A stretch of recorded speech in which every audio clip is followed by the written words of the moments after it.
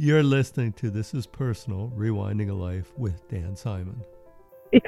I have no support. I've been a single mom and been without any family my whole entire life. Since I moved out when I was 17, it's been really interesting.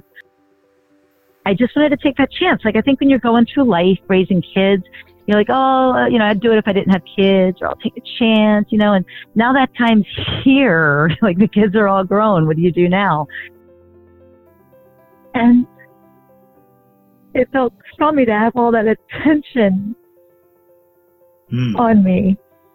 And so it really bothered me. It hurt me. And I have such math anxiety. It's really kind of odd. So it's really kind of weird that I work in the math industry, like the education industry around mathematics, but that's where my passion is.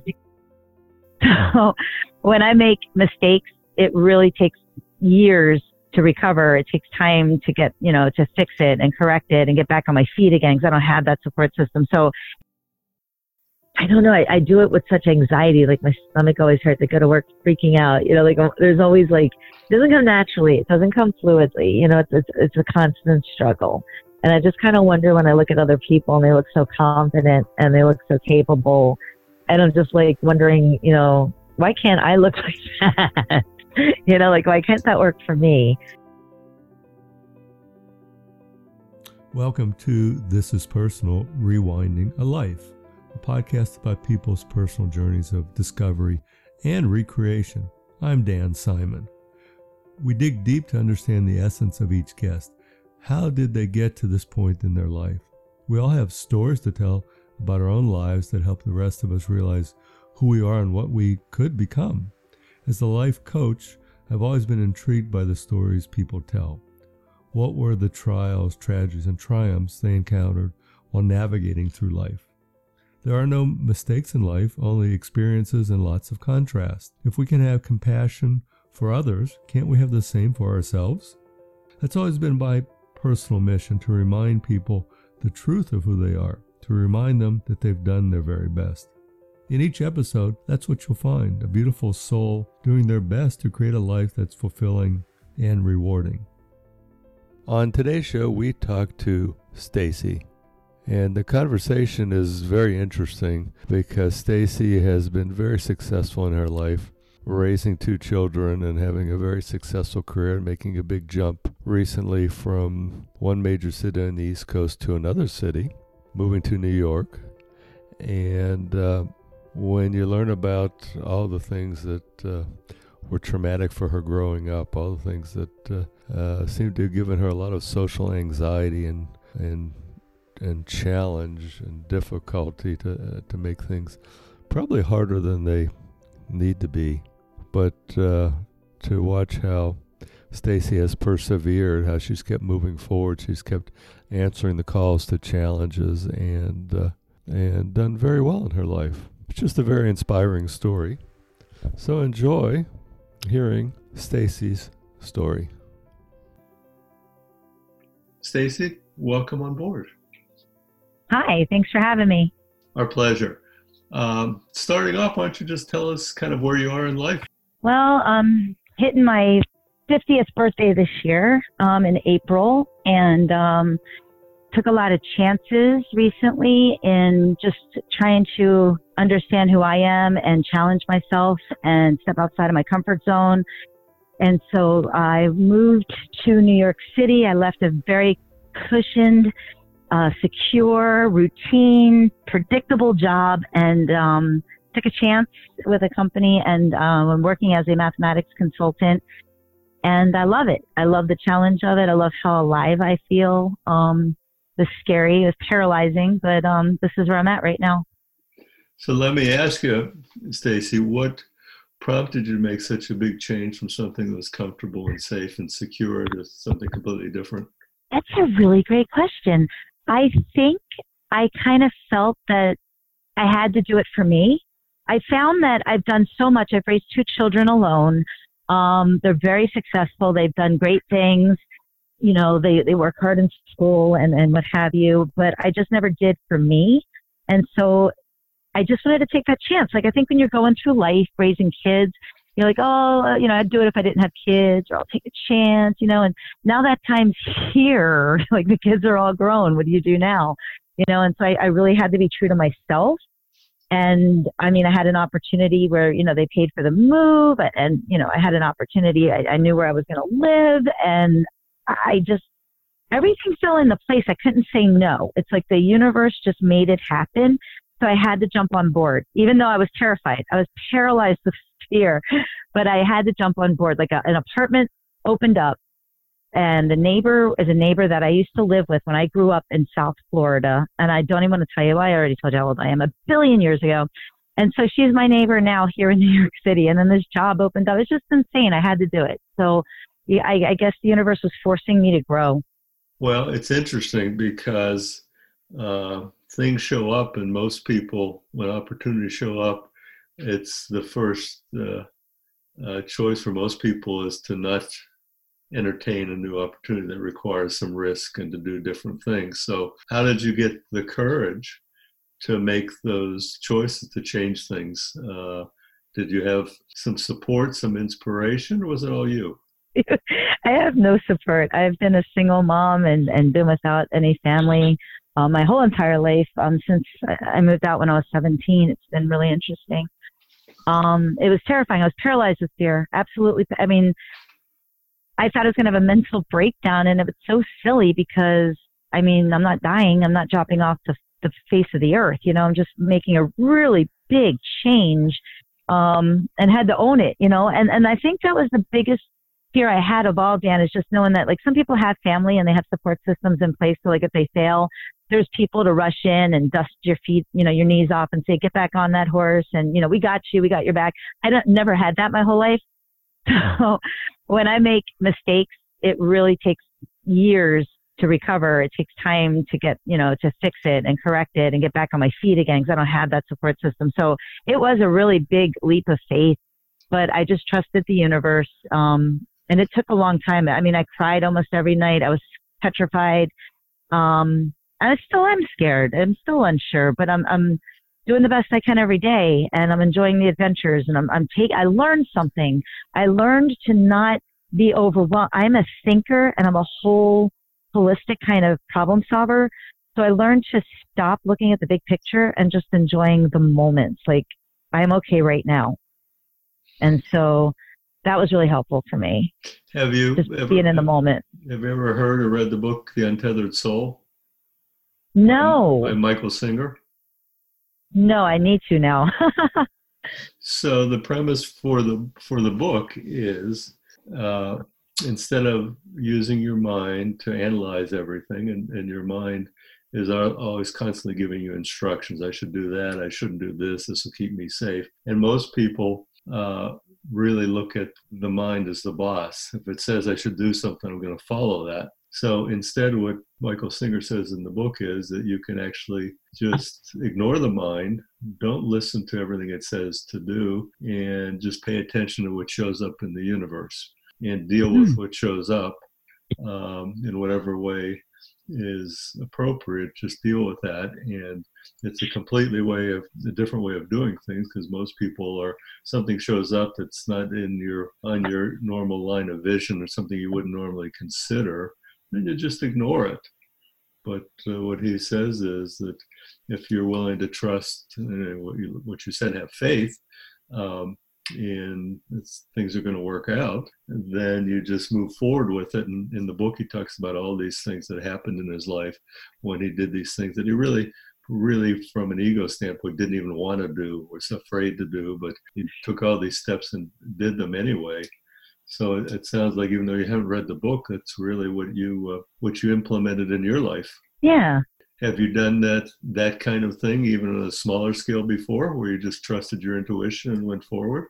I guess so. My whole life has been like that. I just, I guess that really has been. I guess I'm not a very, for someone who's supposed to be structured and have their head on straight, I kind of am in that way where I kind of just do, like I've always moved. I've always uprooted myself in pursuit of finding something better, better opportunity, just trying to grow up the ladder in life here.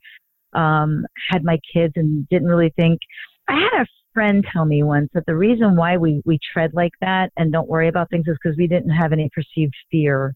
And that was the reason why. Because, like, if I look back in retrospect, I probably shouldn't have done a lot of things that I put myself into because, like, I got lucky, or like the universe really did look out for me because I probably wasn't smart enough to figure out what was going on at the moment.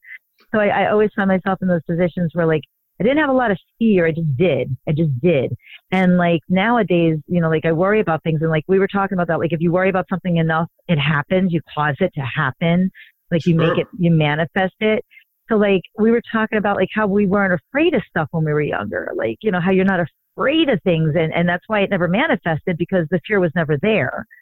So I always used to, I still do. I tell people I don't have enough sense to be afraid because I really don't have enough sense to know what I got myself into, like, to be afraid. But this move was a real big one, though, because, I mean, I had a lot of reality checks. There was a lot of things to be afraid of. It's New York City, for goodness sakes. I mean, what happens if I don't, anything can happen. I have social anxiety, a lot of scary things, to get out here and make that happen. And it was really kind of odd. I'll be honest with you. Usually when I moved, it was moving to find better areas for my children to attend school or different opportunities, like always looking for the better school and what have you. So it didn't dawn on me like I was taking a risk when I was like, oh no, I'm moving to X, Y, and Z, moving to McLean. They have the best schools. That's where I'm moving. That's where I'm going. And so, like this move, I think it's kind of weird, but I think I had a lot more confidence in doing it for my kids. Like I knew I had to make it work. Like there was no chance of even second guessing it. But when I had to do it for myself, and like I had no reason that. What's that? It's always more difficult to make a decision for yourself than for somebody else, like your kids. Yes, it really was. And I'm reflecting on that. Like this one really took it out of me. I was like, really beating myself up. It just would be easier. Like, oh no, this is where I need to be. This is where the kids are going to be. This is the plan. This is the plan. This is the plan. But I didn't really have a plan. I was like, okay, let's just see where it goes. I didn't honestly think when I was looking for the job, I already had a job. I wasn't even thinking I would even get offered, and they did. And I was tickled. It was just, just a matter of being, my ego being stroked. Like, oh my God, they were serious. Or, oh my God, they flew me up for this interview. Or, oh my God, they're paying for the move. Oh my God, I found a place. Like all in disbelief. So I just kind of sat back and saw where the universe was going to take it. Because normally, I don't know, I've been really lucky. I'm alive and I'm healthy, but I don't usually, I'm not stumbling on millions. I don't wake up and find lottery tickets on the floor. And, so I'm not always like this person that's sitting here. I really do appreciate the smaller things. It doesn't have to be anything that big for me to be like, it's a miracle or something worked out, So let me ask you, Stacy, the fact that you did all this, and I understand that you still have some fear and still a little nervous and you're still adjusting, but what's your opinion of how you made all this happen? What's your opinion of yourself with these choices you made? Well, it's twofold. There's a side of me that wonders if I completely screwed it all up. Like, am I supposed to have retired after, 50 years at this one job and been, have it cushioned? And, am I, then I wonder, I have to be a maverick. I have to live my life. So I'm still sitting on the fence. I overthink things. I'm still sitting on the fence. Like, I guess I won't know until I'm dead. And I'm like looking back, like, well, was that a good move? Yeah, I really don't know, Well, I got to stop you and maybe put my coaching hat on for a second. Okay. There's really not much reason to confuse the universe, is there? Because you were successful in what you did. You took these leaps of faith and you moved forward. And really, my question was just designed to allow you to take credit for it. And that's. Nobody knows what's going to happen in the future. Nobody knows whether the ocean's going to rise and New York City is going to disappear. I don't know. So the future is unknowable. But I feel pretty good about, from just the story you told me about, what great decisions you made, not using your logical mind and doing what felt right and taking risks. And so the only opportunity was for you to just to reward yourself for that and not say, well, maybe, because it doesn't. And I can tell you just from my own personal experience, I spent much of my life being very analytical and taking lots of time to make the best possible decision about a zillion different things. And most of the time when I analyzed everything and all the pros and cons to make the best possible decision about the best investment, the best company, usually turned out like not that good. And when I just kind of showed up with the right energy, and things happened, and a lot of the unbelievable things that happened in my life, I didn't plan it. It wasn't a part of this long-term plan. It was, I showed up, and I paid attention to opportunities when they showed up, but it wasn't all this analytical process and this expectation that I know what the best decision is going to be. So do you want to just take that number 2 part, Stacy, about how you're proud of yourself?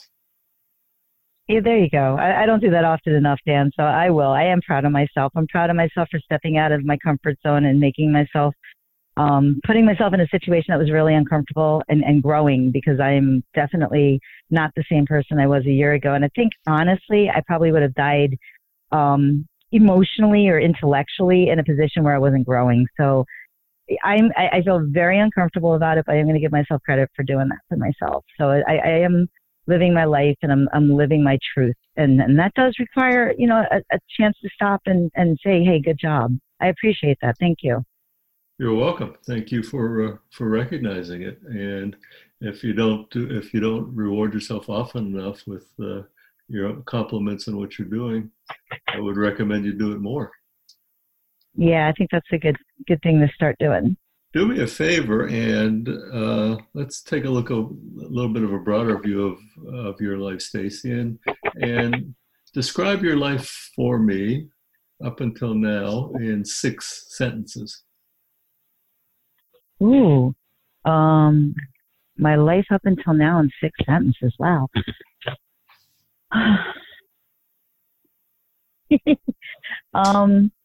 I'm thinking like words because it's pretty unpredictable. It's been, I've just been responding to very weird situations that are completely out of my control. I'm just kind of trying to make the best decision based on what's been thrown my way. Okay, you're not allowed to use run-on sentences. We'll give you sentence 1, pretty unpredictable. Okay. In other words, you're just going to try and summarize your life in just 6 sentences, 6 short sentences. So 1, pretty unpredictable life. Was that what you would say first? Yeah, I would definitely say that. I would say it's a very fulfilling, enriching life. And I am very grateful for all the no's that I've ever gotten, because it forced me to be the person I am today, because my life was not easy. So I was looking for easy, and the universe would never give me easy. So I appreciate that. When did you become grateful for all the no's? Recently. I hated them. I'm still waiting for that karma to balance out. So I think it's recently, when I can sit back and when I interact with other people who don't have the same tool set, the skill set that I have, my perseverance, my resourcefulness. I look back and I'm like, you did a hell of a job, kid. And that's not too shabby, And I would have never been this person, because I didn't start out this way. I started out I'm pretty naive and immature, and, I still am who I am, but I am a lot stronger and resilient because of all the no's I've gotten. That nobody made my life easy. And I used to hate that. And now I'm kind of appreciative for it, because I have a lot of insight. Okay, cool. All right. Sentence number 4. Oh, no. Okay, let me think. Sentence number 4. Up until now. Yeah. I don't know. It's been chaotic. It's almost, I'm going to actually say it's just been unfulfilling, and it's almost like the yin and the yang here, because there's a balance. Like, it's unfulfilling in the fact that I've worked so hard chasing what I thought was the correct way to live that I haven't really done for me. Like, when I wake up in the morning, I love my job, I do, but I'm not like racing up and saying this is what I'm doing for me today. Like, I haven't had that opportunity in my existence yet to wake up and do for me, or what I want to do, or if I want to go back to bed, or if I want to wake up and do something for me, like with no demands. So I think that would be really kind of interesting. Like, I just find that I've been living for something else, like someone else up until now. That's the thing. That's a fair statement to say. Took a while to get there, but that's a fair statement to say. Haven't done enough You can for tell I you, can't so articulate things well. no, you're doing great. Haven't done enough for you living for others. And Yeah. I just gotta tell you that I just, even in probably 4 or 5 of the podcasts I've done in the last couple of weeks, I've run across the story that's really the same as yours, where a woman that's in her 50s, and it's almost always in the early 50s, spent her life being successful, working very hard, raising a family, and then just all of a sudden decides, or something happens, some kind of inspiration or some opportunity comes up, and they all of a sudden have this realization that, just like you said, I haven't taken care of me. I put myself last, and I put everybody else first. And now might be a good time to put myself first and do things first. And I'll tell you, it's hats off to you, because it can be very uncomfortable if you've lived your whole adult life, not putting yourself first. To be able to step into that power can be uncomfortable to do it. But that's a good number 4, doing stuff. Now beginning to figure out how to live for yourself. Yeah. Yeah. And even and just not just for other people as much, even just like doing it for work. Like, I mean, I know we all have to work, but it's just like I've given you sit back and you think about it and how much time and effort you've just given away, and it's like, well, okay, so that's how I kind of feel right now. So that's number 4. All right. We're going to come back to number 4 later. Let's try number 5 now. I don't really have a 5 or a 6. I don't know what else to say about myself up until now. Okay. Been pretty boring, I guess. No, that's fine. If 5 and 6 come up later, you let me know. Let's do alternate choice and see what comes up here, Stacy. Sugar or spice? Sugar. Naughty or nice? Nice. Gelato or sorbet? Probably a sorbet because I'm vegan. The gelato's made out of cream, right? Yes. Okay, yeah, sorbet. So sorbet. Okay. Driving or flying? Flying. Driver or passenger? Driver. Night owl or early bird? It's terrible. It so depends on the scenario. It's so weird. Night owl or early bird? I guess early bird, but it's tough. I know it's supposed to be either or. I don't have a preference because sometimes I get really tired. It's project based, so I can't answer that one. Can I skip that one? Okay, yeah. Is that okay? Yeah, skip it. No, nothing's mandatory. Dogs or cats? Cats. Lions or tigers? Tigers. Creative or analytical? Analytical. Exercise or sleep? That's another one. Like, I love to exercise and I love to sleep, but I can't get enough sleep. So the only thing I can control is the exercise. So I'm going to default with exercise. Okay. Sleep or work? Oh, golly. I'm going to go with work. You'd rather work than sleep? Okay. I can't get the sleep though. So, I mean, to me, it's frustrating. If I could sleep like I used to sleep in my teens, I would sleep all day, but I'm so tired. I can't get the rest I need. So it's frustrating to me. It's weird, right?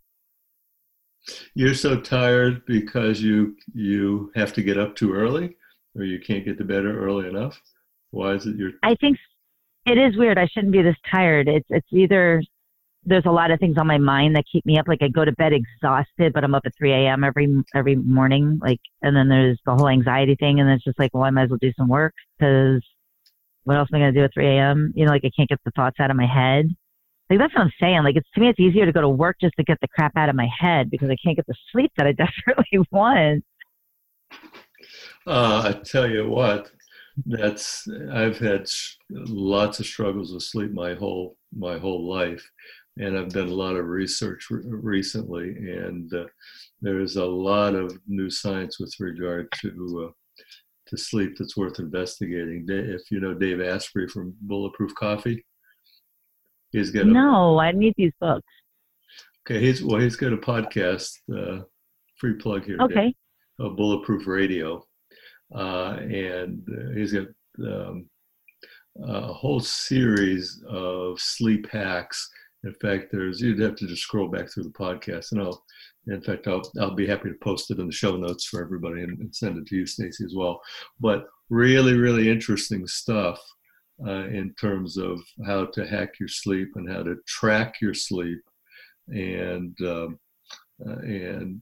especially in terms of a lot of people wake up and can't get back to bed at 3 a.m, and it's one cause is excess adrenaline, and Oh, there's some cures for that. You get your blood sugar drops, your adrenaline peaks like at 2:30 in the morning, and then when that begins to drop, um, your blood sugar begins to drop.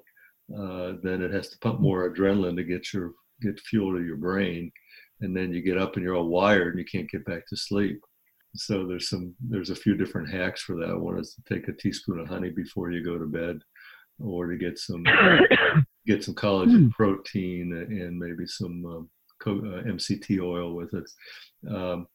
But I'm just stopping on that. That's not the purpose of our of our podcast, but it's really important. And when somebody says it's a problem, it's worth putting effort in to figure out how to solve it, because it has all these long-term health consequences if you're not getting good rest.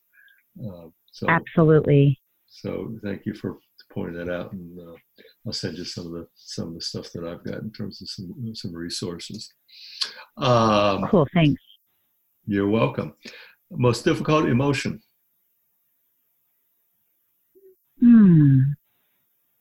Fear. and your biggest fear. Biggest fear. It's death. That is my biggest fear. Well, I've got some bad news for you. No, there's no future in it, huh? You're going to die like all of us. I know, it's a little creepy. So how do you deal with it?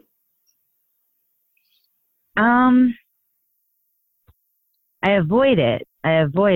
I believe in reincarnation because I try to make it out logically, like what is going on.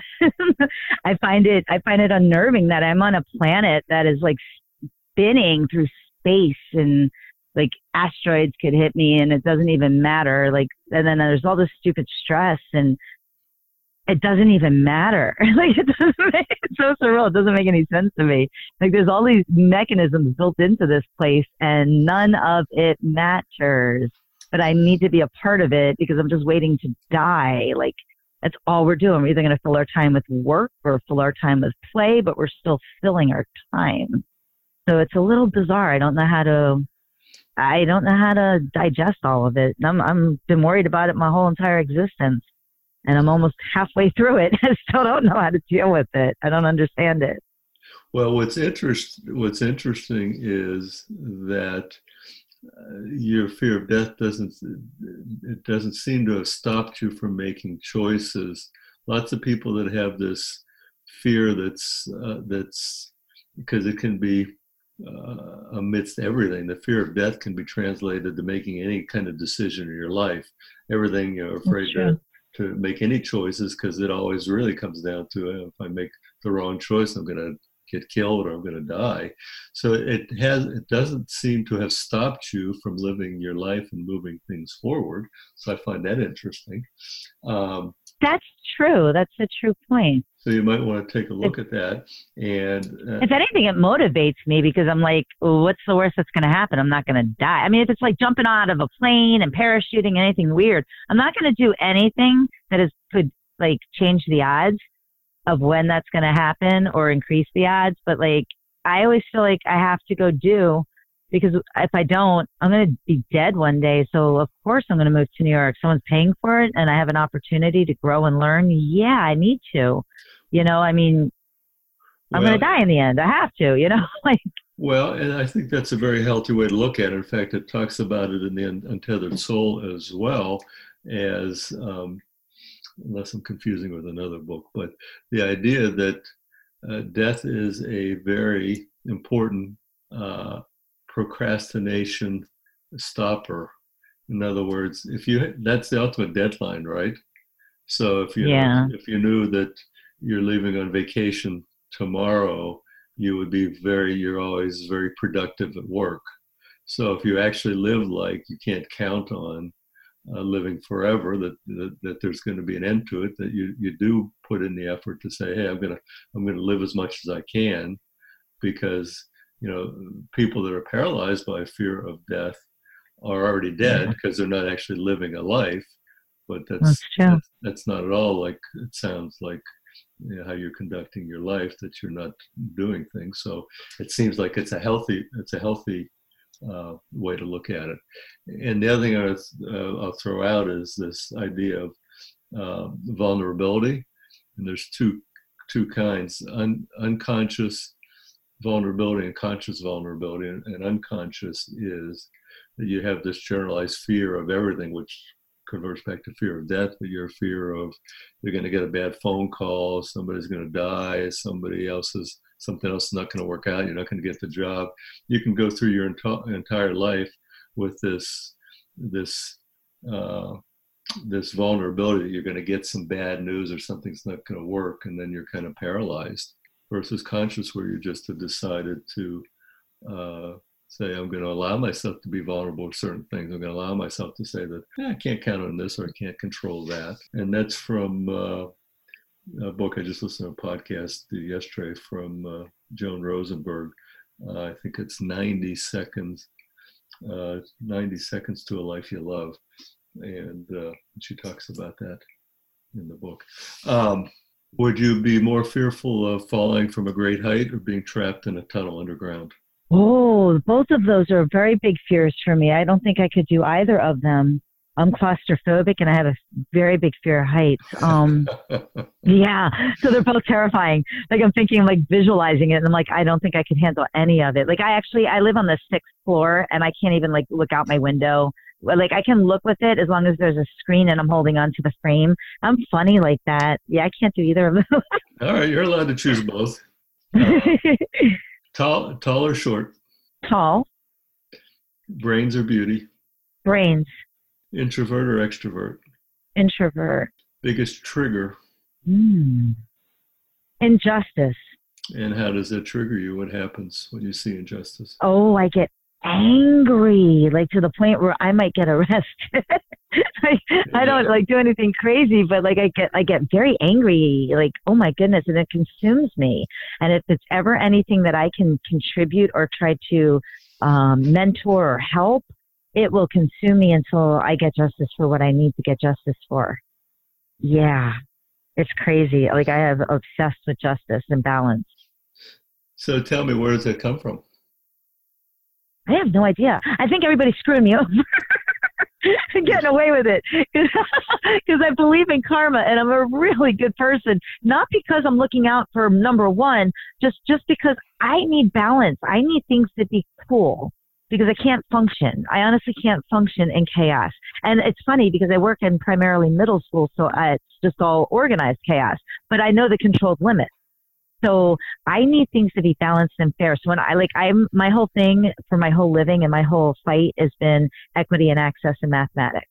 So making mathematics accessible and equitable for everyone, not just the kids that get it. And so when I go into situations that there's no justice, I go berserk and I cry and I hoot and I holler, and so I can move the work. It's a weird trigger. I don't know why I'm so obsessed with it. Well, you just said because you were taken advantage of. Maybe we'll get to that. Probably. Is that fair? Is that fair to say? Well, you said it. I don't know. All right, that's it. I'm going to stand behind it. I have no idea. Um, and how do you move past that? What happens with that anger? Because you obviously can't solve all the injustice by snapping No, your you can't. finger. So does Yeah. it does it have an effect on you longer term, or you're able to let go of it after a period of time?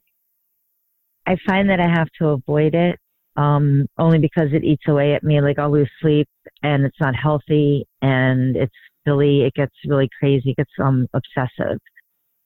So I do have to avoid it and try, because if I talk about it, I can't, like there's so many things. I get so angry. So I just kind of fold it up and, put the paperwork aside, try to keep it out of my head. Out of sight, out of mind works for me, because there's plenty of things that keep me busy and occupied in this world. So I just keep it out of sight, out of mind. Yeah, except that usually doesn't really work. No, it doesn't. But there's never a deficit of these injustices that just don't get remedied. And so as outraged as I get, I just kind of pray that the universe doesn't make me even more outraged. Like I just pray that and you know what I also do? I'm gonna be real honest with you. I mean, there's some things that just like throw themselves in my face and I can't avoid it at all. I mean, I'm not even looking for it or asking for it. But for some reason, God puts it, the universe, right in my lap, and I do my best with that. But I really, every day, and I always try to find something great. Like people make fun of me sometimes at work because they're like, "Oh, you just say things that people want to hear." But it's not true. I find one thing, at least one thing about you that I notice that I can truly say without bullshit, I appreciate. That I truly appreciate, and or like. And that's what I say to everybody I see, because it's just, to me, I need to find those beautiful things. I need to keep looking for them, because if I don't, those injustices are blaring. They're just blaring, and they're demanding my attention. So I try to, open up my scope and train my eye to see something else. Well, that is a good technique, right? To decide, you just decide, let's look at the positive stuff, because there's always negative stuff to look at. There's always bad to look at, and sometimes you just have to decide to look at the good stuff. And because it's easy to spend all your time, there's plenty of the bad stuff to look at if we want. It's everywhere, right? But Yeah. seems to make sense to decide to look at the good and be positive with other people. That seems to make sense. Um, 30 below or 115 above? 115 above. Okay. Um, if you think back on some of the stories or events in your life that had the biggest impact, whether it's positive or negative, um, what would that be? And I'm thinking maybe in your childhood, what was something that you recall that had uh, a major impact you can tell us about? Oh, major impact. Hmm.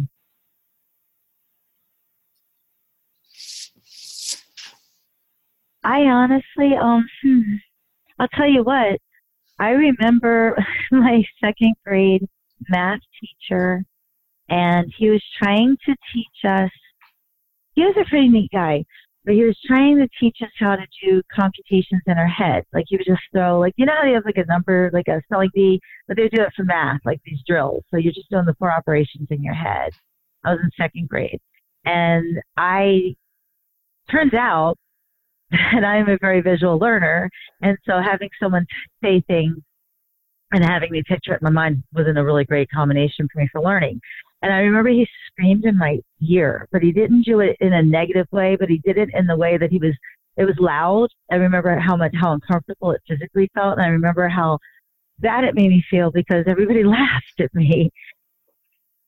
And it felt crummy to have all that attention Mm. on me. And so it really bothered me. It hurt me. And I have such math anxiety. It's really kind of odd.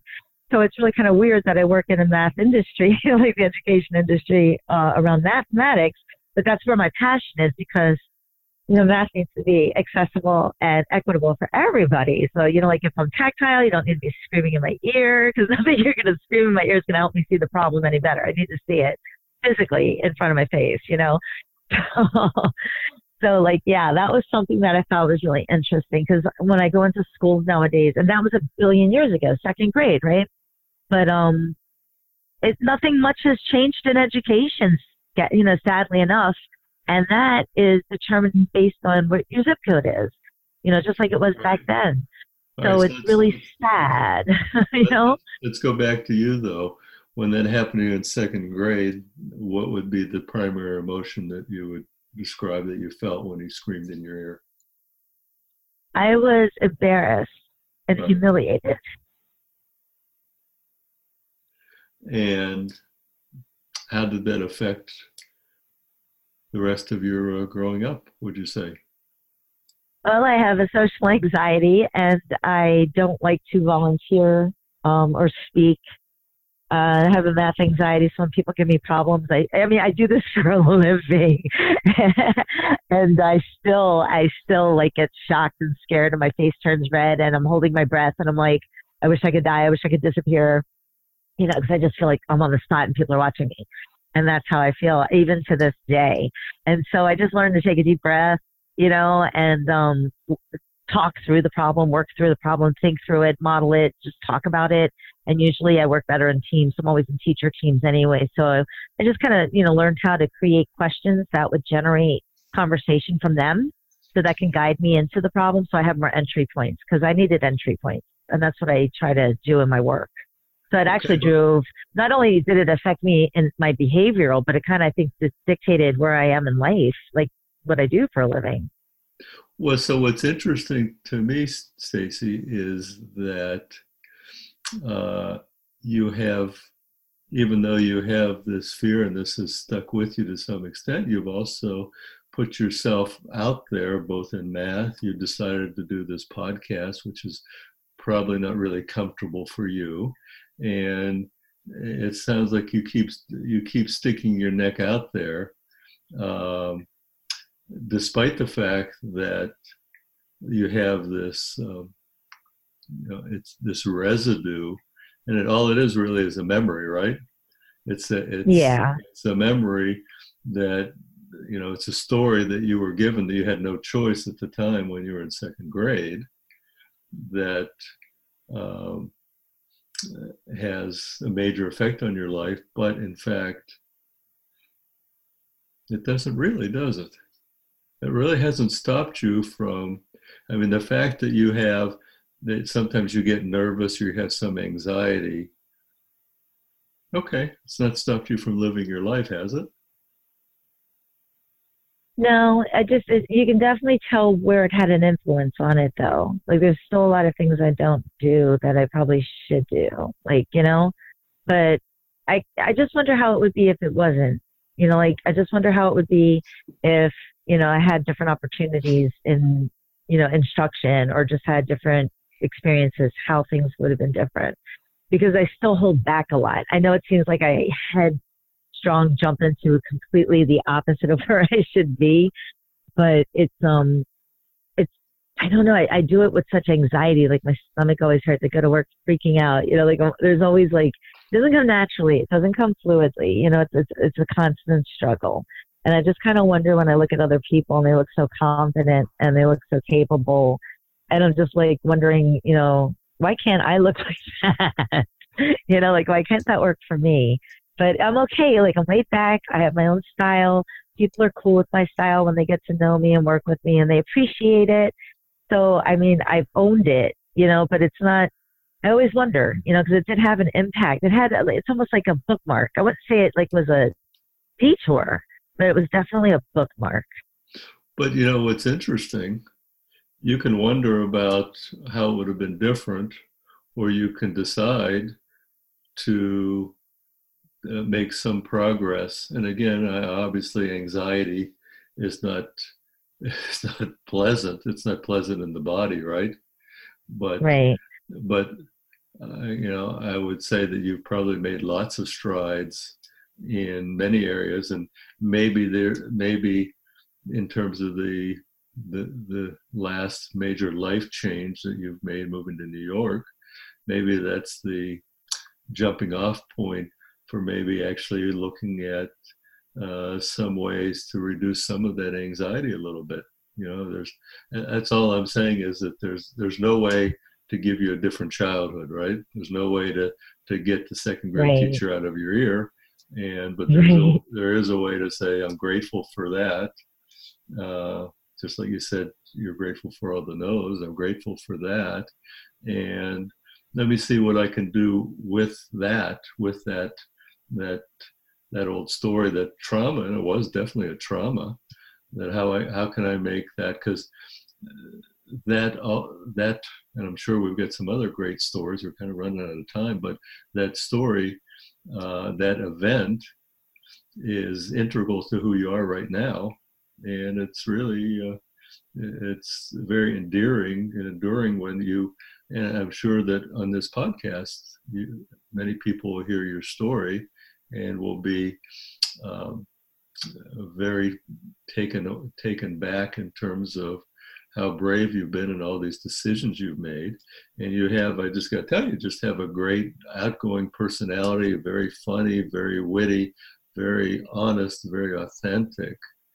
And the idea that you've got these things from the past that you're dealing with is like, join the rest of the world. We're all we're all dealing with things of some sort, some trauma that's Yeah. that we could say we'd rather not have happen. But it's been it's I don't see it as gee, we really wish we could change it, because you wouldn't be the same person, and you can't ever figure out what it would be like if you didn't have that. So why bother? That's true. That's true. Do you have one more story that had a big impact? No, I think that's all I have. I mean, I'm sure there's a ton, but I think that's all I have for tonight. Tell me, how would you summarize? Because you said earlier that that things were never easy for you, and you had to do things the hard way. How would you summarize your whole upbringing in terms of what you learned and what happened in your upbringing till you became an adult? I think to summarize it, I learned how to be human. And I know that's pretty vague, but that's truly, I think my upbringing was just learning how to be human. Like, because I've had so many human experiences, and whether I wanted them or not, but I mean, So they're give just me real. so give me an Uh, example of how you learned to be human and with one particular experience. I think, okay, so I don't want to get into a lot of personal things, but I can Sure. definitely see, yeah, I can definitely, speak to even just raising human beings as a single mom.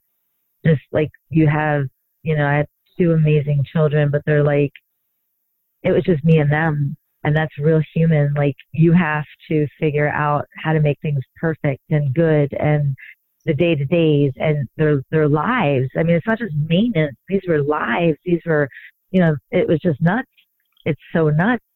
The whole experience of it, just the feeling of having a child physically, and the emotional ties, and then caring for them and their upbringing, and making sure everything's holistic for them, that they're having every exposure that they're supposed to have a normal holistic childhood.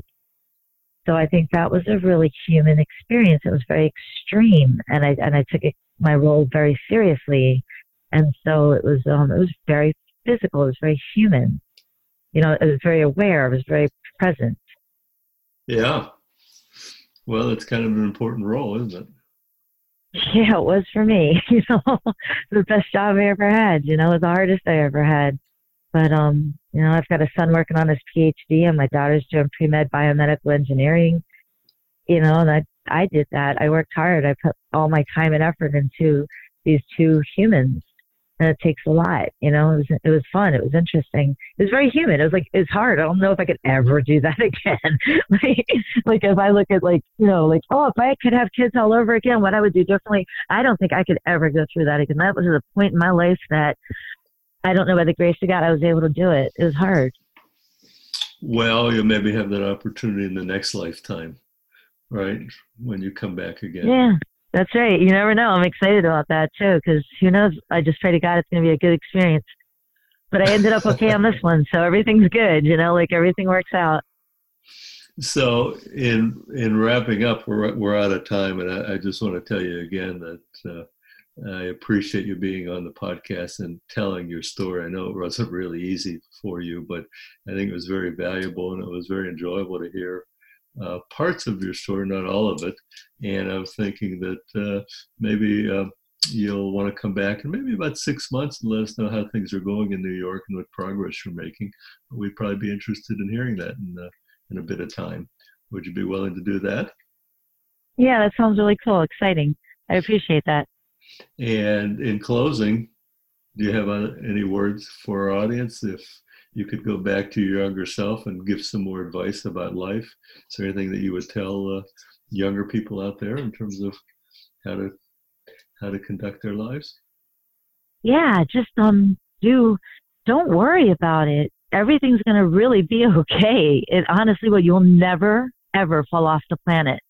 And that's what I've been homeless. I've had so many neat experiences, and not once have I just dropped off the face of the earth. I'm still here, so just hang in there. Everything really does work itself out like it's supposed to. And everything that's happening is happening as it should, whether it is good or bad. And I've seen a lot, but everything is as it should be. Beautiful words. Thank you very much for being with us, Stacy. Thank you so much for having me. Okay. Thanks for listening to This Is Personal, Rewinding a Life. If you like today's show, please subscribe, leave a review, and share it with your friends. All of that would be greatly appreciated. You can find me at dansimon.co, on Instagram, DanSimonTV, or Twitter, @DanSimonTV. Thanks for listening to the show today. New show will be out on Monday. Have a great week.